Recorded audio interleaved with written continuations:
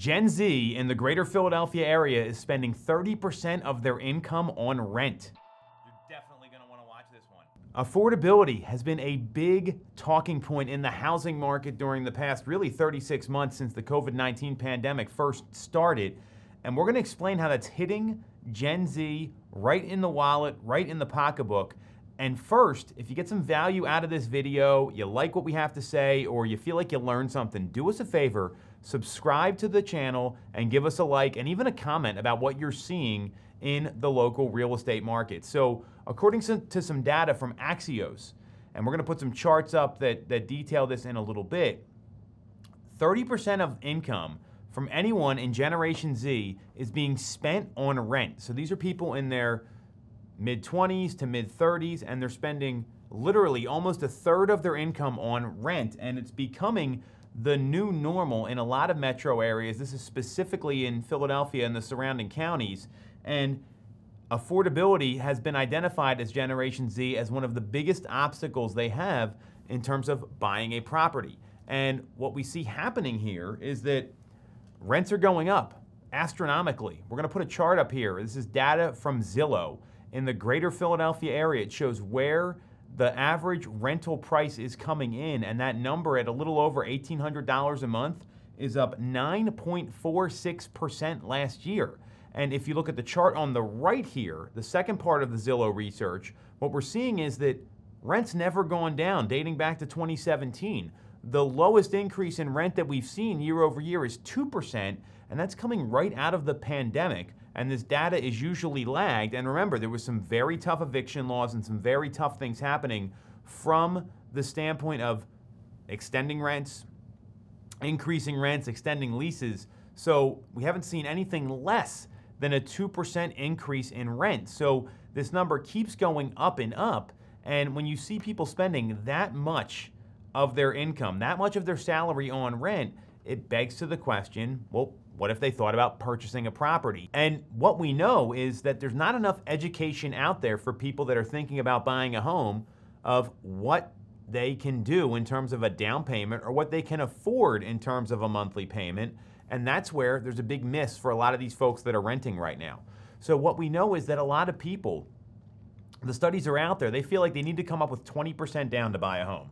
That is just factually incorrect. You can get in as low as 3% down on a conventional loan, 3.5% down on an FHA loan, and if you're a veteran, you're eligible for a VA loan, which has 100% financing.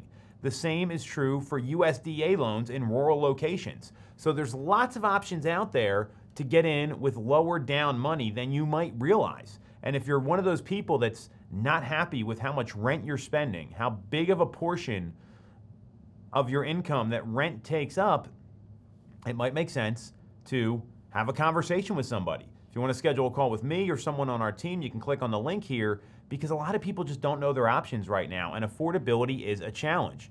And what we see happen with rent, we're going to put the second chart up here in a second, is that rent rent has not gone down over the past 60 years. If you look at this chart from Keeping Current Matters, you can see that rent has not gone down at all over the past 60 years. In fact, it's gone up every single year except that stretch that you see there from about 2000 to 2005, where it remained flat when a lot of people were buying homes. That was when we saw that big bubble happen that led up to the 2008 market crash. So what we're seeing is that rent went up over 9% last year in the greater Philadelphia area. That comes from the year over year increase that we saw from the Zillow survey I showed you earlier.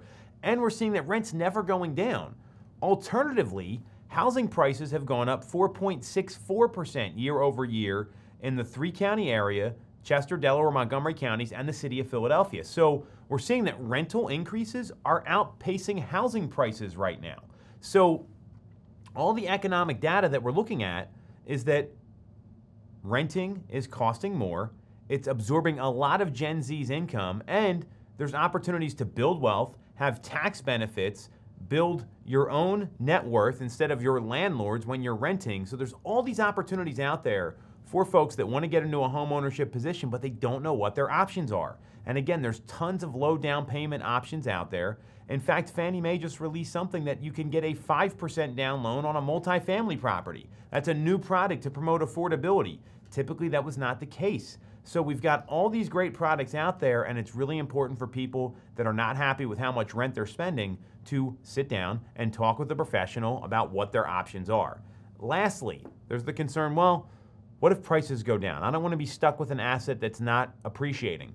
I'm going to show you the Home Price Expectation Survey, which is a survey of over 100 industry experts that predict home values, and this is another great chart we're going to put up here, that everyone's predicting housing prices are going to be going up anywhere from 2.5% to 5% year over year for the next 5 years. So there's no data out there, no predictions, no indicators that housing prices are going down. We see rent is outpacing current housing price appreciation, and rent has never gone down in the past 60 years. So if you're one of those people out there that's feeling like you're spending too much money on rent, get into a conversation with someone that can guide you on a path to homeownership where you're not exhausting your funds, the payment makes sense for you, and you're getting into a position where you're paying down your own mortgage, you're paying your own taxes and your own insurance instead of paying your landlords. And if it's something you want to discuss, again, click on the link, schedule a call directly with our team, and if you like the video or you learned something about it, give us a like and subscribe to the channel.